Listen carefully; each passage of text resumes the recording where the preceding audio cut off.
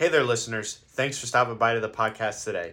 Please, before you're done listening to this episode, leave us a review. If you're on Spotify, you can review now, and you can also review on Apple Podcasts. But if there's any platforms that I'm forgetting about and you can leave us a review, please do so. If you're happening to watch this on YouTube, and if you don't know, you can watch these podcasts on YouTube now, please like and subscribe to the channel and share the episode as well.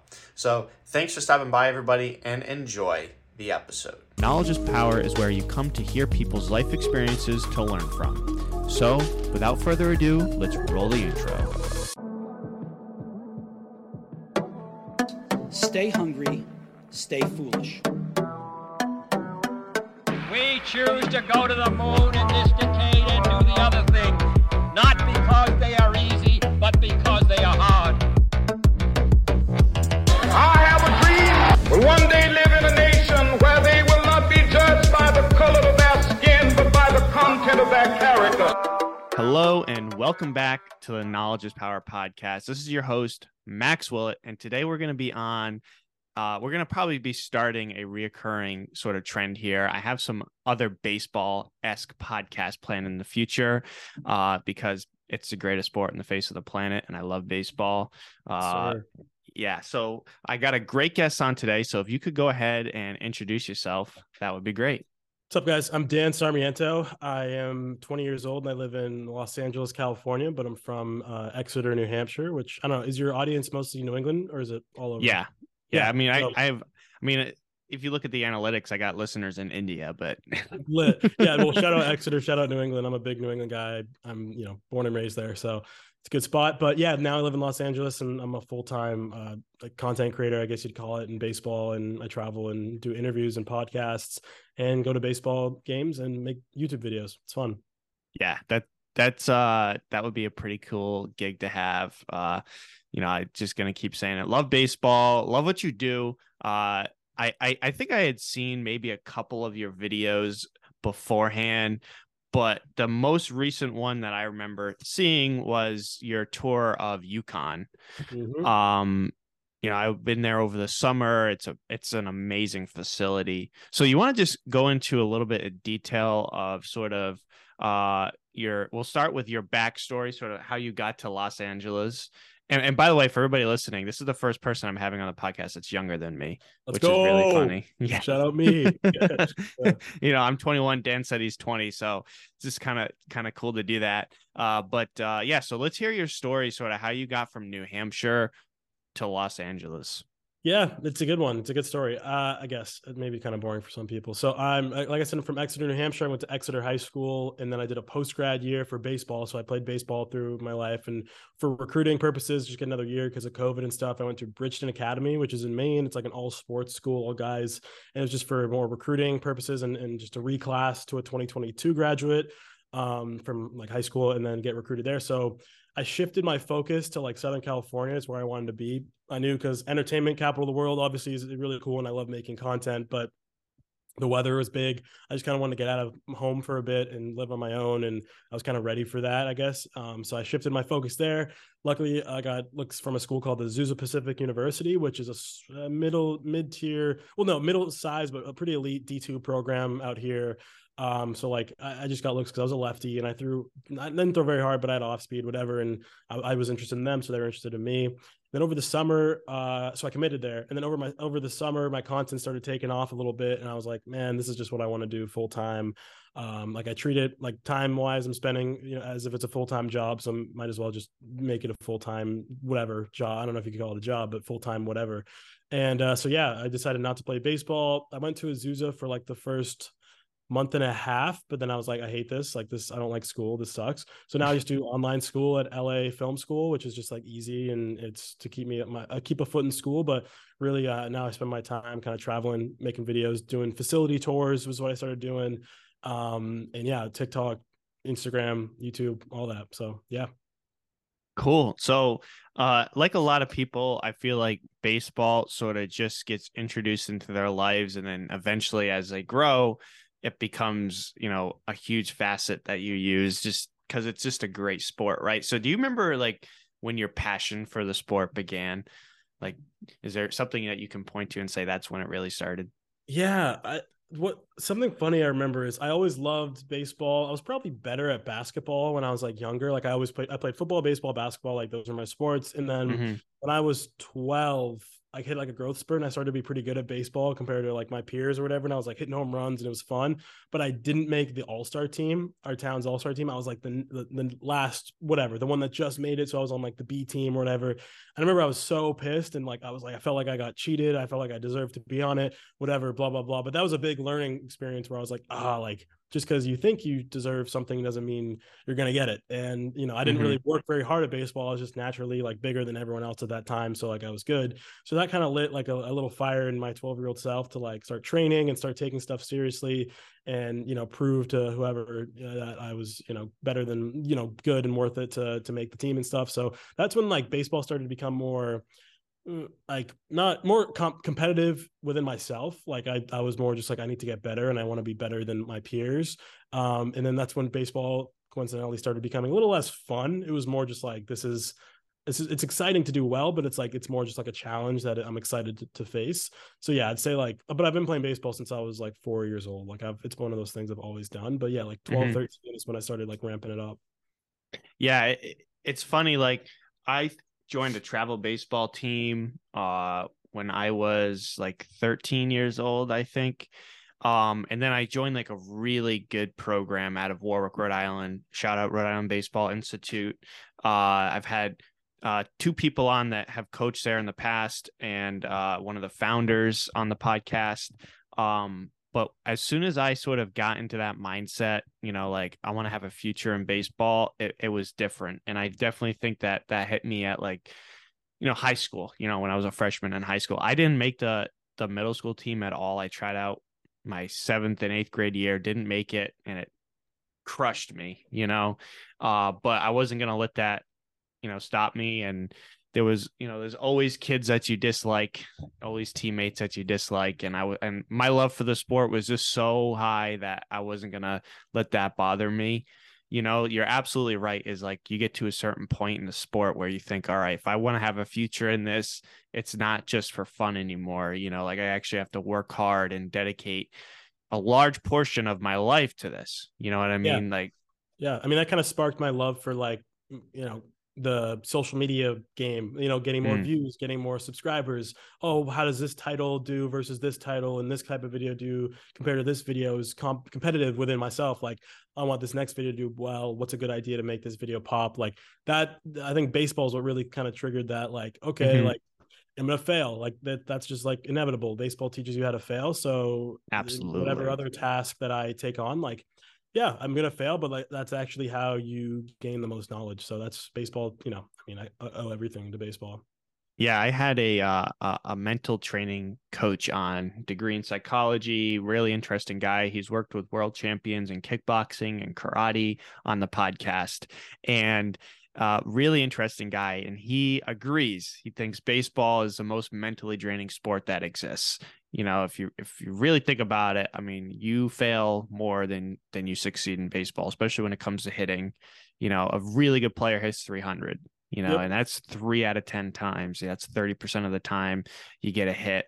And then even like you get on base less than half the time. So it's really, really a mentally draining sport. And I think when it comes to life lessons, if you really want to get deep, baseball teaches you the most out of any other sport. I mean, imagine if a quarterback had a 30%, completion rating in the NFL over a season, it wouldn't exist, like he'd be gone, Yeah. But absolutely. Yeah. But so let's talk about, you mentioned how you grew a dislike for college and you wanted to really focus on your social media and YouTube career.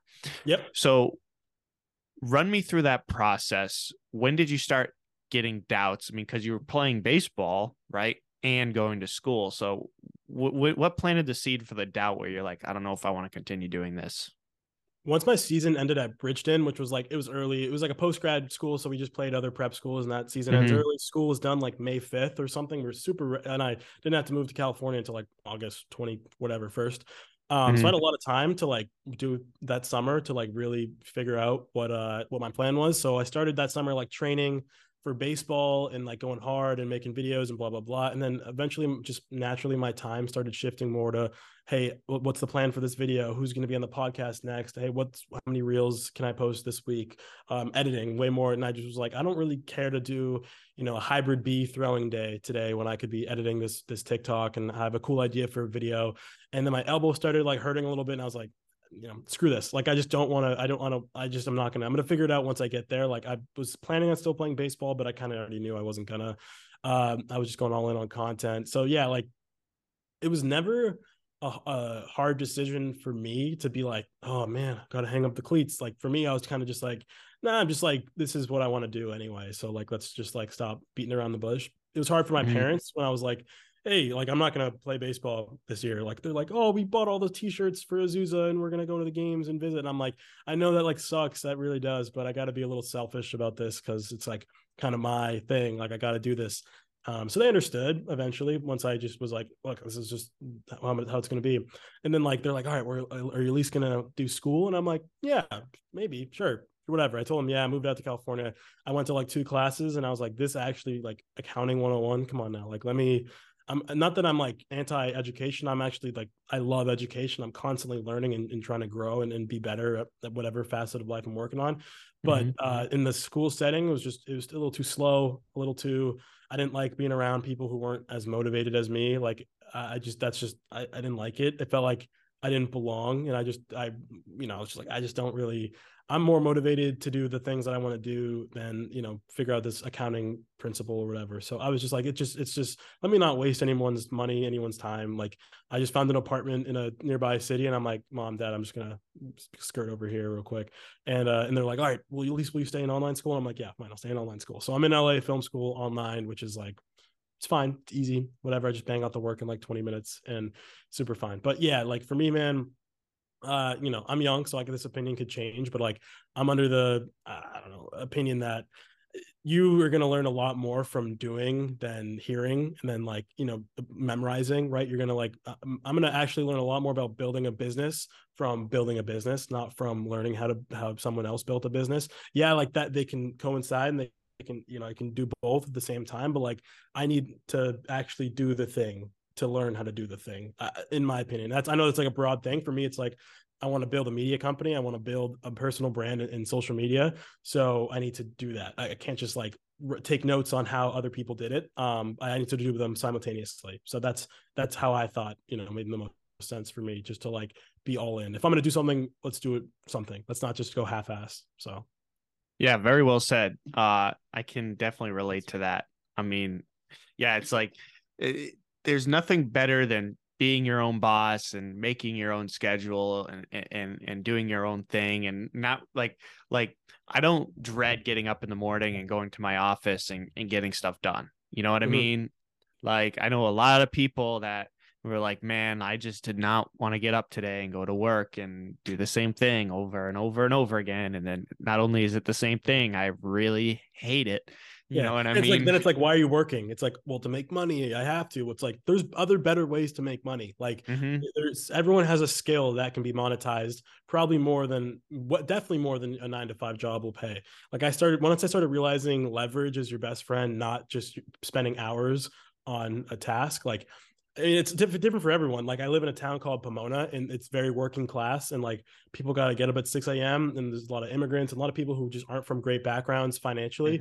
So like, but luckily I'm from an amazing place in Exeter, New Hampshire, and like my family could afford to send me to California to go to school. So like, instead of just like sitting on my ass and just being like, I don't want to be here, but my parents said I have to, I'm going to use the resources that I have to make a better life for me and everyone around me, versus like, in my opinion, being selfish and wasting someone's money and time by just half-assing school and stuff. So for me, it just made the most sense. Like, I'm given this opportunity of like, I'm not worried. Like, if my bank account is empty, my mom would be like, hey, she'll give me $100 to cover groceries. Like, if that really had to, like, I don't want to do that, but if that hypothetically, if I was at, rock bottom, I wouldn't even be able to get to rock bottom because my parents wouldn't let me happen. So with that cushion, I'm like, okay, let me try to do something that benefits everyone around me way more than just like being selfish and doing stuff for myself, I guess, if that makes sense. Yeah, absolutely. It's always good to have a good backing, and like I had a friend in high school who was going to go to college, and his parents were just going to pay for it. Wasn't going to be in debt, and it's like part of me like hated him for it, but part of me is like, you can't blame him for it. It wasn't his fault. You know what I mean? So like, it's always good to have a good backing when it comes to that. But yeah. So next, I want to get into your YouTube channel. Really interesting content. So let's start, what made you want to, I mean, it seems like the most reoccurring videos, the baseball tours, right? I mean, that's what you post a lot about, but talk about your inspiration behind the channel and content creation.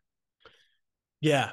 I've been doing YouTube. I mean, if you look at the channel, it'll say like it started in like April 2014. So like that was when I think I was 11. So like I've been doing the YouTube whatever for a really long time. Yeah. What that meant then was like taking videos of my cat and posting it, or like me dunking on a mini basketball hoop and stuff. Then eventually kind of I learned how to do like gaming videos, and I liked watching like Madden Mobile and stuff. So I started doing Madden Mobile, got like a couple thousand subscribers when I was like 14, 15. I was like, oh, this is awesome. Then I just kind of got burnt out or just didn't want to do it, had other stuff going on as 15-year-olds do. And then COVID hits, like March 16th, that Monday after the shit hit the fan. And I'm like, what do I do? Like I got 3 weeks off. Little did we know, but I was like, 3 weeks off. And I was like, let me revive my YouTube channel and start doing baseball stuff, because I was on my road to 90 miles an hour. So that's what I started doing. I just took my Instagram from my Madden Mobile, which had like 300 followers, turned it into Disarm Baseball or whatever. And then YouTube changed just to Disarm. I think it's just what it is today. I think it might have stayed the same. But then I posted like, long toss vlogs and Road to 90 and Velo Day and stuff like that. And that kind of started slowly building into like the niche community of like pitching development in baseball. Slowly, I did like the game day vlogs. Okay, that's a little broader. Then I did a podcast, which we could do even broader topics. And now I'm trying to hit all things baseball news and culture is like my shtick I've started saying. But yeah, pretty much it's about like tying in the culture of baseball instead of just like, I don't know, I want it to be like more broad, like a baseball fans hub versus like, just a Red Sox fan page. You know what I mean? Like I wanted to be like all things baseball, more hit a broader audience, and hopefully bring people who aren't baseball fans into baseball, and maybe say, hey, look, baseball players, like D1 players, get these dope facilities, and this baseball player has a cool story, and it's more than just like whatever's on the field. I don't know. It's a deep way of me saying that I make YouTube videos and then I do TikTok. No, I mean, there has to be inspiration behind it. The videos don't just appear out of nowhere. There's a lot of work that goes into them. I make some pretty crappy videos on my personal channel, but I try. I'm not good at editing when it comes like you edit these videos, and I'm like, that's really good stuff. I dread editing, and I hate it. Editing fires me up in the weirdest way. Like I just go, when you like are going to the gym and you're like, dude, I don't want to do this today. For me, it's like, I don't want to do this. Then it's like, let me drink some caffeine and just like lock in. And I just gotta like lock in and get the timeline, chop, whatever. And then once you get in the flow of it, it's like fine. But yeah, editing sucks. Like I'm doing I think I have like so many videos to edit from Florida, and they're all just on this hard drive right here. It's like 2 terabytes, and it's like almost full of just footage. And I'm like, damn, this is a lot of hours of my time that are going to go into this. But it's the other end's pretty cool when it's like you get people, viewing and subscribing and stuff. So it's worth it. Yeah, absolutely. So let's talk about, I think the college tours are really interesting to me, because that's a really interesting opportunity to be able to travel across the country and go to Miami and UConn, and I'm looking at your channel right now, Boston College. So what sort of sparked the idea for you to start doing those videos?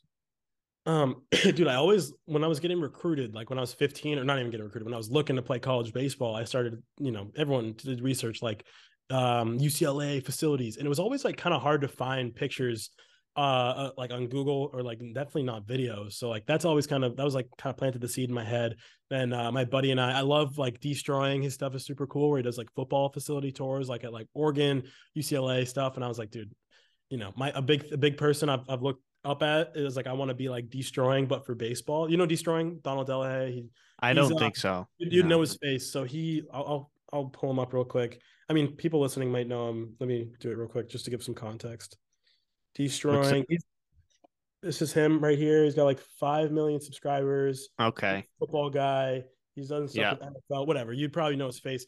Anyway, he's great for football culture as a whole. He does like he did a facility tour at Tampa Bay Buccaneers thing with Leonard Fournette. Like that was sick. So he's been kind of an inspiration. So I'm kind of mimicking what he does just in my own spin in baseball, in the baseball world. So that was the big inspiration. Started at San Diego State, San Diego. And once we started building more credibility as like, I'm someone who does this, then it's like been a little easier to work with the ops department and get collab posts and get access and gear and giveaways and stuff. So it's like, now it's like, I'm feeling like I'm getting established as someone who does facility tours. If we want to showcase our facility, hopefully they can work with me and we can figure it out. So yeah, it's like a unique opportunity. Like you said, like no one's really done that, and I'm just going to literally do as many as I can and just build hopefully a big foundation of like my target audience, which is like 14 to 20-year-old baseball fans and players, which, you know, they all want to watch that kind of stuff. So I'm just going to keep running with it. Absolutely. What's the most impressive facility you've been to so far? Dude, UConn. I think UConn. Yeah. UConn was amazing. BC was cool. I think the BC title says like 200 million, but like it wasn't just baseball that was 200 mil. It was like the dome for football and baseball was, and then like the softball part too.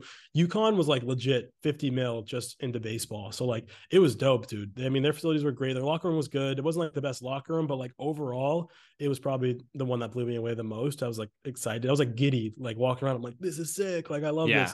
Miami was a big one for me. That was exciting. Not that because their facilities are good. It's like more historic and like a Fenway Park type feel versus like an Oracle or whatever, like something like historic and worn in, but like cool. And I've been a Miami fan since I was growing up. Like my dad's from Miami, so that was like kind of special for me. And we worked with them really, like we did some collaborative posts and stuff, and their guys were awesome and really down for it. Arizona State was probably one of the nicest too. I kind of wish I could go back there and not refilm it, but like my videos have gotten a lot better in the last like 3 months, just quality wise. And now we know how to make a good video. So like now when we head to schools like Oregon and Vanderbilt and these Texas, these big hitters, like we kind of have the system down and we know how to make a sick video. Before the first like 5 episodes, just figuring out how the format's going to work. But now I think I got it down. Now we just got to run with it. But yeah, UConn, ASU, Miami, probably top 3. Yeah, I was lucky enough to go to UConn last summer for the team that I coached. And it was an amazing facility, the dugouts, the field, and we were able to go into like where the batting cages were. They might have done a tour. If they did, I wasn't with the team. I doubt that they did because I didn't go into the locker room. But I remember seeing recently a video of somebody on the University of Rhode Island baseball team did a tour of their facility. Yeah. And their locker room was like smaller than the dugouts. No, it sucks, man. It sucks when the schools are kind of behind. Like, and those are schools they're competing against each other. So it's like if you're a kid from Rhode Island and it's like UConn or URI and they're offering you the same package, I think we know where you're going to want to go. Like, absolutely. And UConn and URI aren't in the same division. I don't think so, but they do scrimmage each other. Mm-hmm. And I went and watched last year a few of the games, and URI held their own. I mean, there was one game where they got blown away. You know, like one of the kids there was like a grand slam, and you know they got their butt kicked. But like, one of the other games they held their own, and it's all pitching at that level. I mean, it's all the pitching. Depth. Yeah, the depth of pitching. That's really what it comes down to. Like a lot of schools can get like a top level arm. It's like 95. I mean, obviously it's going to be different Tennessee versus URI, but like once you get to like your 5, 6, 7 guys in the pen, it's like it's leagues different when you get to those higher level schools. Yeah. Yeah, and when you get to like the big leagues level, and I'm curious to hear your opinion on this. Like I definitely would agree that you want to strengthen your offensive lineup over pitching, right? Because pitching already has the edge. You know, like hitting is difficult, even if it's against a lower tier pitcher in the major leagues. It's still difficult to do. So to strengthen an offense in the big leagues, I think it makes a lot more sense. You know what I mean? Than it does to have a great offense in the college level. Do you agree with that? Yeah. I mean, it's also more fun too. Like if I was a GM, I would like go so heavy on hitting just because it's like You want to score runs, you want to sell tickets, you want to hit home runs, you want to have big names who are hitting bombs and going on Sports Center. Pitching's cool. Like it's pitching probably wins games, but like, it's like the whole football thing where it's like offense sells tickets, defense wins games. Like you want to have, or wins Super Bowls or something, but you want to have both, obviously, ideally, but like a GM's job is to like, win games and get fans and seats. So it's like, it's like in basketball if you had the option to draft like, LaMelo Ball in the top 3, or like, and I forget who the other guy who went 4, but like you want to get LaMelo Ball, maybe they're similar play styles or whatever, but like you're Charlotte Hornets, it's a small market team, you want to sell tickets, like, so yeah, I think it kind of translates. Offense, I'm a big offense guy, but like obviously I'm a pitching fan, but it is what it is. It's the game today. Yeah, pitching, I mean, baseball is all about, a mental state, and definitely on the hitting side, but pitching isn't easy either. Like it's a huge strain on your body, especially your arm. A lot of people don't realize that. Softball pitching is a more natural motion, right? It's underhand. It's a lot easier. You'll have pitchers in high school that just start every game in softball. Every game. You do not see that. We had a girl go 17-0 in high school as a pitcher. The team went 17-0. She went 17-0. She hit third, had like 12 dingers. It was crazy. Yeah, it's crazy. Like that does not happen in baseball. If that happens in baseball, the coach is an idiot and the parents are idiots for not taking their kid out, because he is never going to pitch another day in their life. Because their arm would just be absolutely wrecked. Like, yeah. Sometimes I still wake up with like elbow pain, and I'm like, "Damn it!" They're like, I thought I was done with this, but yeah. Yeah, I mean, I was lucky. I just played first base. I hit.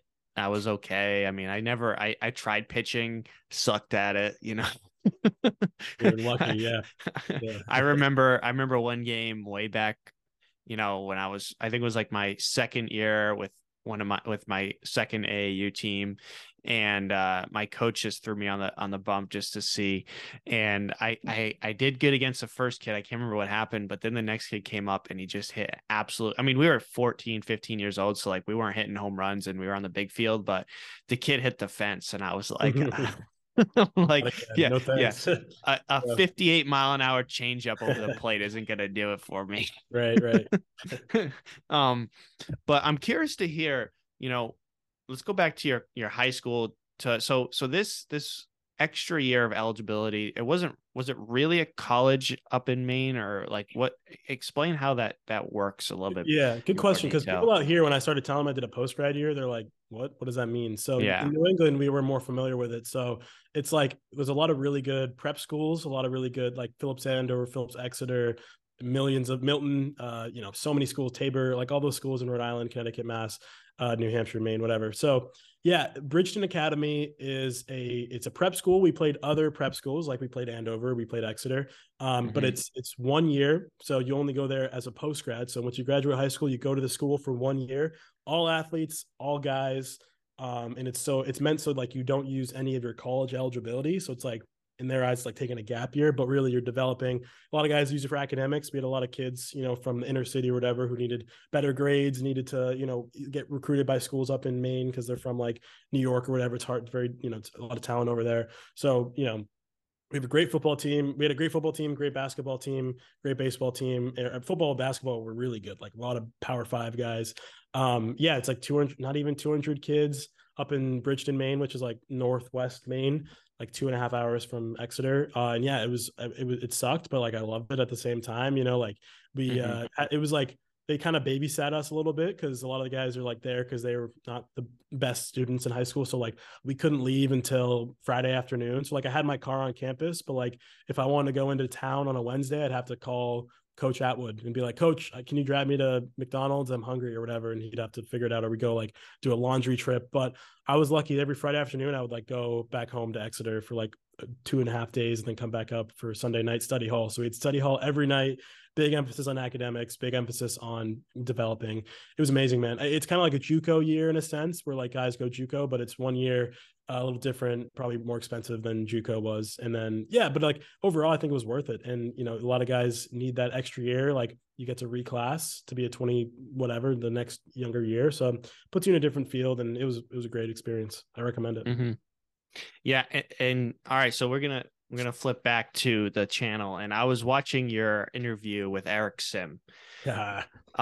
Really interesting, you know, situation they got going over there at Momentum. For those of you that don't know, Momentum is sort of like, I mean, you can probably explain it better, but it's a YouTube channel. It's a media company right now focusing on baseball, trying to do the same thing you're doing, trying to get more people involved, trying to make the sport more interesting and more fun for people that are sort of hesitant, because it is a chess match. It's not, you know, fast paced like basketball or football, which I sort of appreciate. You know, to each their own. I like that it's slower and there's more, you know, the steps that you take to win the baseball game aren't just go, go, go. You have to think about it. It's more of a chess match. 100%.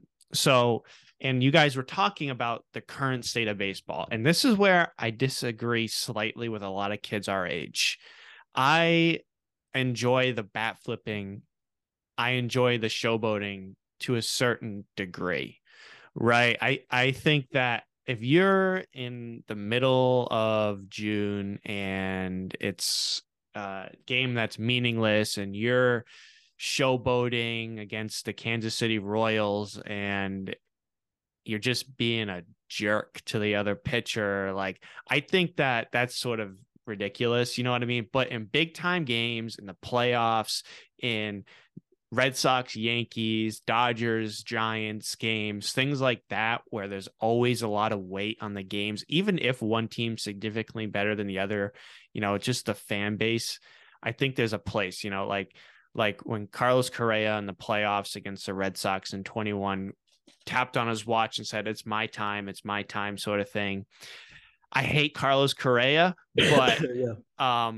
I think that was great. I mean, it was fun to watch. It was. And like, I want to hear your take on that. You know, that's sort of what I think, but let's hear what you think. Cause you guys were very much in, so not really the other end, but, you know, different opinion. Yeah. Yeah. I mean, Sim is he just like doesn't care. Like, he's just like, whatever, you know, we all know Eric Sim, or if you're in baseball world, you know who he is. Yeah. For me, I don't know. I go back and forth because it's like, you don't ever want people to get into like fights in hockey or baseball or football, but when they do, they make national headlines and people are talking about it for 2-3 days and a little uptick. So, you know, it's like pros and cons to that. What you really want to do is like, I think, build a stronger culture. So it's like in soccer, in Europe and in South America, it's like those games are like kind of boring from an outside perspective. Like they're 2-3 goals, you know, but when they happen, it's big time moments and people are going, getting fired up and whatever. So baseball is similar. Like baseball is slow and it takes a while to develop, but when it does, it should be like, boom, boom, boom, let's go. We did it. Like whatever. It's an exciting moment.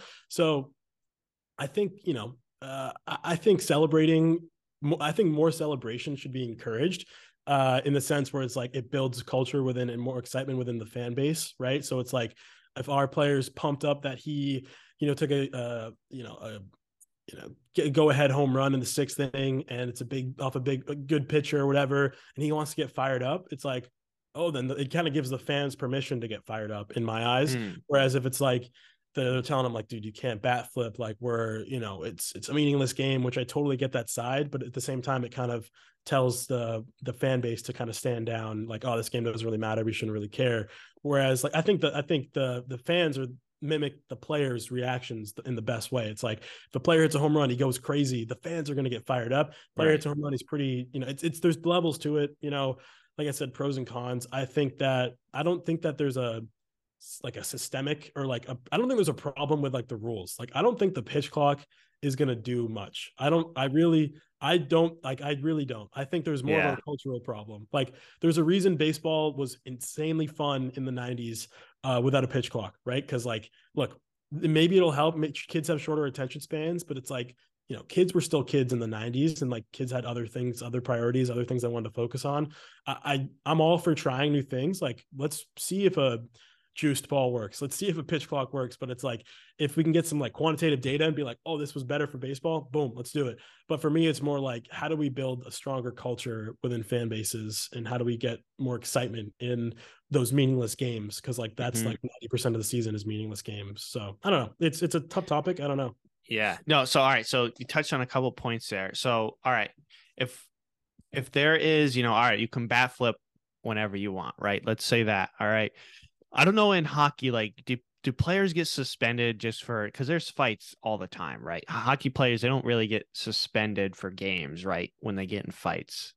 I mean, I guess it kind of depends on the severity. I think like they have the penalty box, which in and of itself is like kind of sick. Like, but it's during the game, right? It's not like, I don't know. It's not like they get suspended X amount of games after. It's like an experiential thing during the game. Like, oh, they're getting a fight over the penalty box. The other team's fans are like knocking on the glass, chirping them. Right. That's sick to me. Hockey has an amazing culture. Yeah. So I don't know. It's not for baseball. Baseball has like a broad audience. Like a lot of people are familiar with baseball. Hockey's smaller, but way stronger. The culture is like so strong in every fan base. Like even like Tampa Bay, like you don't think of Tampa, Florida as a place that has a strong hockey culture. They're one of the best fan bases. So I don't know. It's tough. I don't know. Yeah. So my point is like, all right, if you're going to bat flip, retaliation should be allowed. Right. Agree. And players shouldn't get suspended. If you bat flip after you hit a home run, and then the next at bat you come up and you get beamed in the ribs, the pitcher shouldn't get ejected. And like, I think they should be able to retaliate, to a certain extent. If everybody's getting hit, everybody's getting pissed and things are happening, then players should get ejected. But if you're going to say you can bat flip whenever, it goes both ways. I think it's equally as insulting. Obviously you're getting a ball hurled at you and you might get a bruise in the ribs, but like if they're starting to throw at your head or something, that's wrong. And that's where it gets life threatening, but like, and then when we talk about the pitch clocks, right? Baseball, theoretically and actually is a timeless sport. It's been around for, I don't know when the bigs were created, late 1800s, right? And there's no clock. Football, soccer, hockey, every other sport except for baseball and softball have a clock and it's timed. You've seen baseball games go 18 innings, like in the World Series with the Red Sox and the Dodgers in 2018, right? And they went on forever. And I think that's a pretty great characteristic about the sport, is that it's not timed. That was sick to me. It's like tennis, dude. Yeah. Going to like 3 a.m. and it's exactly. Like, and I hate the idea of a pitch clock. I think it takes a lot of the sort of mental game between the pitcher and the hitter out. Right. So, I mean, you pitched, right? And I hit. Part of the system is like, trying to mess up the pitcher getting into a groove, right? Taking your time as a batter. Like that's huge. Sure, it slows the game down, but when you're playing the game, like that's a huge strategy, right? And I think it disadvantages the hitters more than anything, because it will allow, I mean, when pitchers start to go and then is there a penalty on the batter if they're not ready? I don't know about that. You know what I mean? So if they're not getting in the batter's box, like what? Because this is where the rules, like these new rules getting introduced, you know what I mean? Starts to get ridiculous. I think it's also a cultural thing with baseball where it's like players are more like, I think are taking first pitch strikes more nowadays. They're going deeper into at bats because they know like that actually gives them an advantage to run a pitcher's pitch count up, take it deeper into at bats. Like you're never going to see a pitcher like Greg Maddux who had that 76 pitch whatever complete game. That's never going to happen again, because like hitters aren't going to let that happen. They're going to try to run deep into counts and not see more pitches. So like that makes baseball longer. So I think maybe it's cutting into the TV timeouts, and maybe it's like cutting 30 seconds off every time. I don't know what it is, but like I think it just comes down to like I think a baseball game could be 3.5 hours and still be pretty lit, like if it's a cool ending. If we make it a special game, like almost everyone at the Dodgers Red Sox game stayed to the end of an 18-minute. Well, maybe not everyone, but a lot of people were engaged with that game more so than a meaningless regular season game because the stakes were higher. It was more on the line. I was up till 2:30. I watched the whole game. Yeah. I went to bed at the 16th inning because I had to get up to go to work in the morning, and I was pissed. I'm like, 2 more innings. I was pissed. And that, like what Nathan Eovaldi did, I mean, I'm assuming you're a Red Sox fan, right? Yeah. Yeah. So like what Nathan Eovaldi did that game was incredible. And a lot of people forget about, I mean, on the Dodgers side, Walker Buehler's performance, it sort of overshadows like just the length of the game overshadows like how good he was. Like that was just an overall, like you saw everything in that game. You saw really good pitching. You saw great ABs. You saw errors in the field and Ian Kinsler throwing that ball away, which allowed the Dodgers, Yasiel Puig, to score, or he hit the ground ball or something. And he was acting like it was the greatest thing ever when he just hit a dribbler to second base. And you know what I mean? But yeah, that was a legendary game. I definitely won't forget that game. And then there was another game I went to at Fenway Park of Red Sox Yankees. And it was Herman. What was the guy's first name? Like Domingo Herman. He's a pitcher on the Yankees, right? And he had those sort of iffy things going on, and he had just came back, and he had a no-hitter going into the 7th inning. This was 2021 during the summer, and it was in July. And then the Red Sox ended up coming back to win the game. They were losing like 4-0, and they were getting no hit into the 7th inning. And I had brought my friend who like hated baseball. He only wanted to go, and if he ever listens to this podcast, and I highly doubt it, he just wanted to go because this girl that he liked really loved baseball. And he's like, oh, I got to take her to a Fenway game, Max. You got to help me out. And I'm like, all right, man, let's do it. Let's go. And then the girl ended up not even going. And then he was just mad the whole game. But he's like, you know what? I actually really enjoyed that. You know, we were sitting in the bleachers in Fenway. You had the drunk Irish guy screaming and yelling in the stands, saying stuff, and we're right near the bullpen, and it was just like a great experience, you know. Yeah, so I want to get, all right, let's get back to you and your story and whatnot. But I want to talk about sort of your goals for your social media channel and like, what's your goal in 2023? What do you want to accomplish by the end of this year?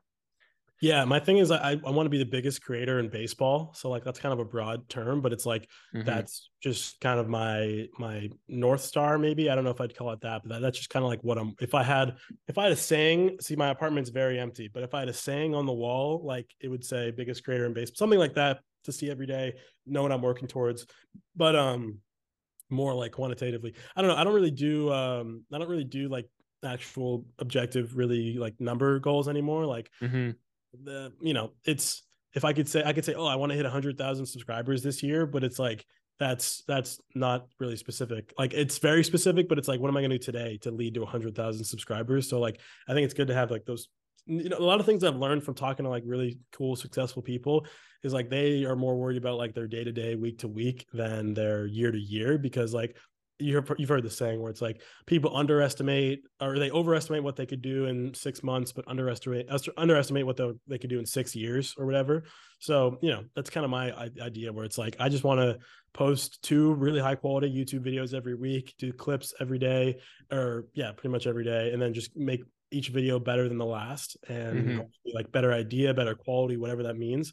And then just keep scaling up from there and do some cool, like innovative stuff in baseball that people didn't even know that was like I don't know why no one ever thought of doing D1 facility tours. If someone did that, I would have been all over it watching it like 2-3 years ago. So hopefully I can keep doing cool stuff like that, but bigger and better. Yeah, absolutely.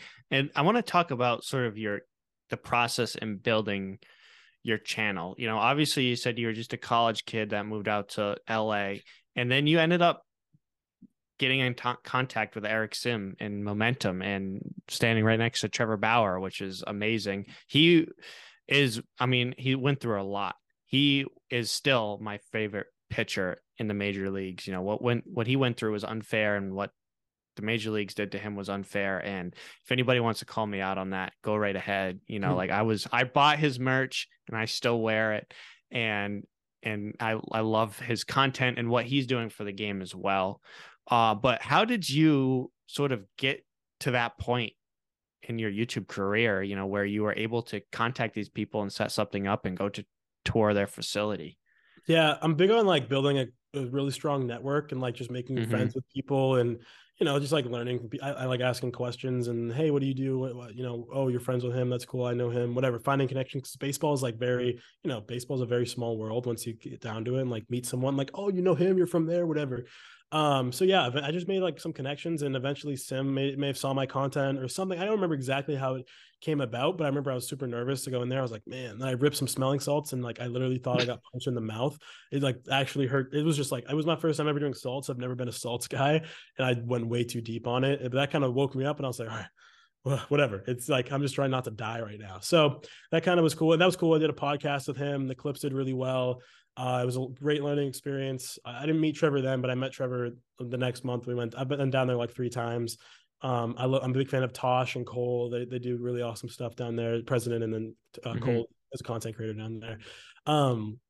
Yeah, dude, what they're doing for baseball is like, what, you know, innovative. I think innovative is the best way to put it, where it's like they're doing more like, you know, the gamification and like like the Mr. Beast style stuff, or like making baseball the game look cool. And that's so dope. And like for me, it's more like showing the culture of baseball is really cool. So like we go like hand in hand making content, I think, and we have very similar fan bases, and they're obviously way bigger. But I mean, I look up to them to kind of mimic what I can do, and the kind of barriers that they broke through. I think I can go through those too because of them. So they're awesome, man. They're really cool people, and yeah, I think it's what they're doing is awesome.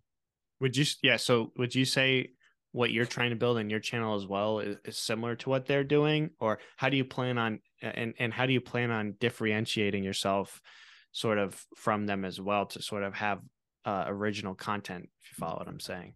Yeah, no, I see what you're saying. Yeah, my thing is, I don't know. My thing is more like I look at myself as like a host, or like someone who's going to like be the bridge between the viewer and the experience or whatever, like the person I'm talking to or the place that I'm at or the event that I host. I did like a home run derby, the event, like I want to be like the bridge between that.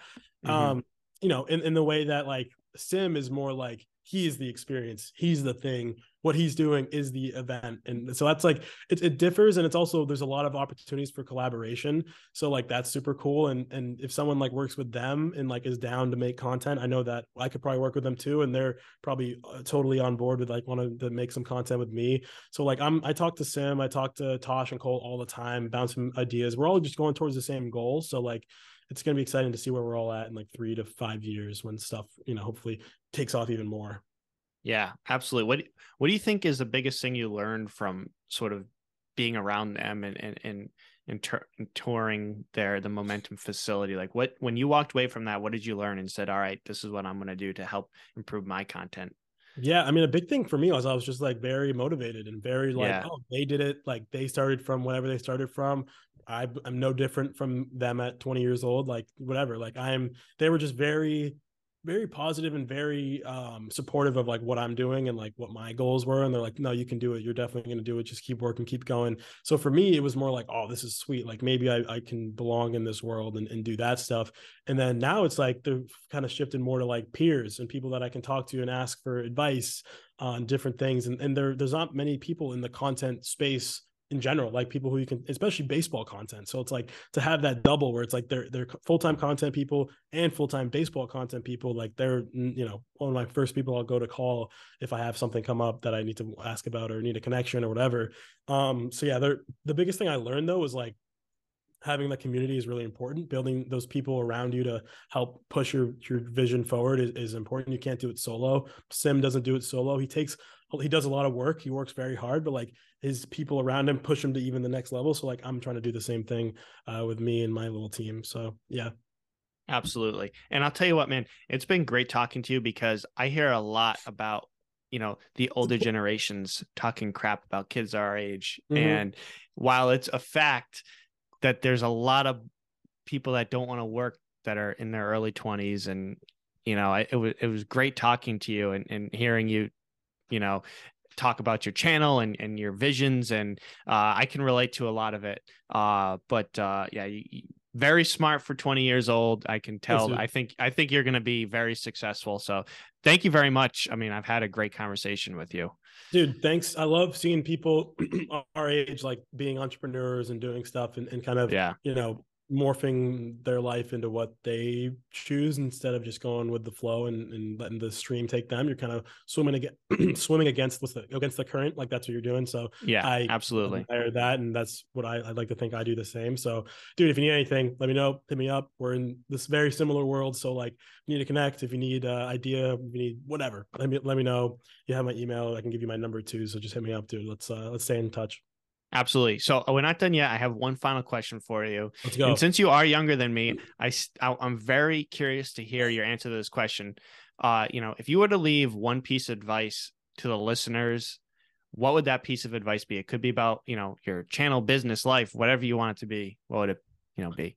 My thing is it's two things. It's like, you can do it, like genuinely, like not just like you can do it, but it's like I was a 16-year-old kid who wanted to make a following on YouTube, and like I was actually that kid who wanted to like watch. I was watching these people. I'm like, man, I want to do that. Oh, it's so far away. It's not that far away. If you just like keep working, keep putting your foot in front of the next, and learning every single day, and like just having that obsession with like getting better and being hyper focused on like, okay, this is what I want. This is how I'm going to get better at it, or maybe you don't even know how to get better at it, but you're just going to try new things every day. It's just, I see a lot of people who are our age who are like motivated until things get a little hard. And then they kind of go right back to like, I'm just going to stick in school. Oh, my parents want me to do this. I'm going to do this. Oh, my job as a electrician is whatever. It's fine. I don't like that. Like, fine. If you love what you're doing, if you like what you're doing, that's great. But I strive to like love what I'm doing and like be really excited about what I'm doing. So it's like, yeah, going to school offers great opportunities, and being in college is awesome for some people. But for me personally, it's more just like, I need to be around other people who are like-minded, and it's a small group, but it's like a very strong group. And I just keep trying to learn and talk to people like you every day, and just like keep working at whatever you want to do. Just like, don't stop. Like just having that continuous iteration, I guess, is like, just keep doing it over and over again. Naturally, you're just going to get a lot better. So yeah, that might have been just been me rambling, but yeah, that's my advice. No way. I totally agree. And as one of my business idols, Steve Jobs, said, the only way to do great work is to love what you do. Right. Yep. So absolutely. But thank you so much for coming on the podcast. Like I said, been a great conversation. And for all of you that want to get content weeks in advance, you can subscribe on Patreon, right? For as little as $3 a month. This episode's being posted in a few weeks. It's being recorded on 1-26. I think it'll be posted the second or third week of February, trying to build up content. So for those of you that not only want to get early access to content, but want to support the podcast as well, go subscribe on Patreon. Make sure to follow on Instagram as well. And I will put Dan's YouTube channel in the description of the podcast. So definitely go check it out. A lot of great content over there, especially if you love baseball. And like I said earlier, just from an editing aspect, a lot of great stuff in there. So thanks again, Dan, for coming on. Thanks, man. Thanks for having me. I love it. You're a great host. You got like, sometimes it takes me multiple tries to be like, all right, guys, today we're at this, and I'll stutter and I'll be like, God, I got to restart. And like, there's someone in front of me I'm talking to, and I'm like, damn. But you're great, dude. Keep it up. Let me know if you need anything, for real. Thanks. We'll do. All right, guys. Thanks for listening, and I will catch you in the next one.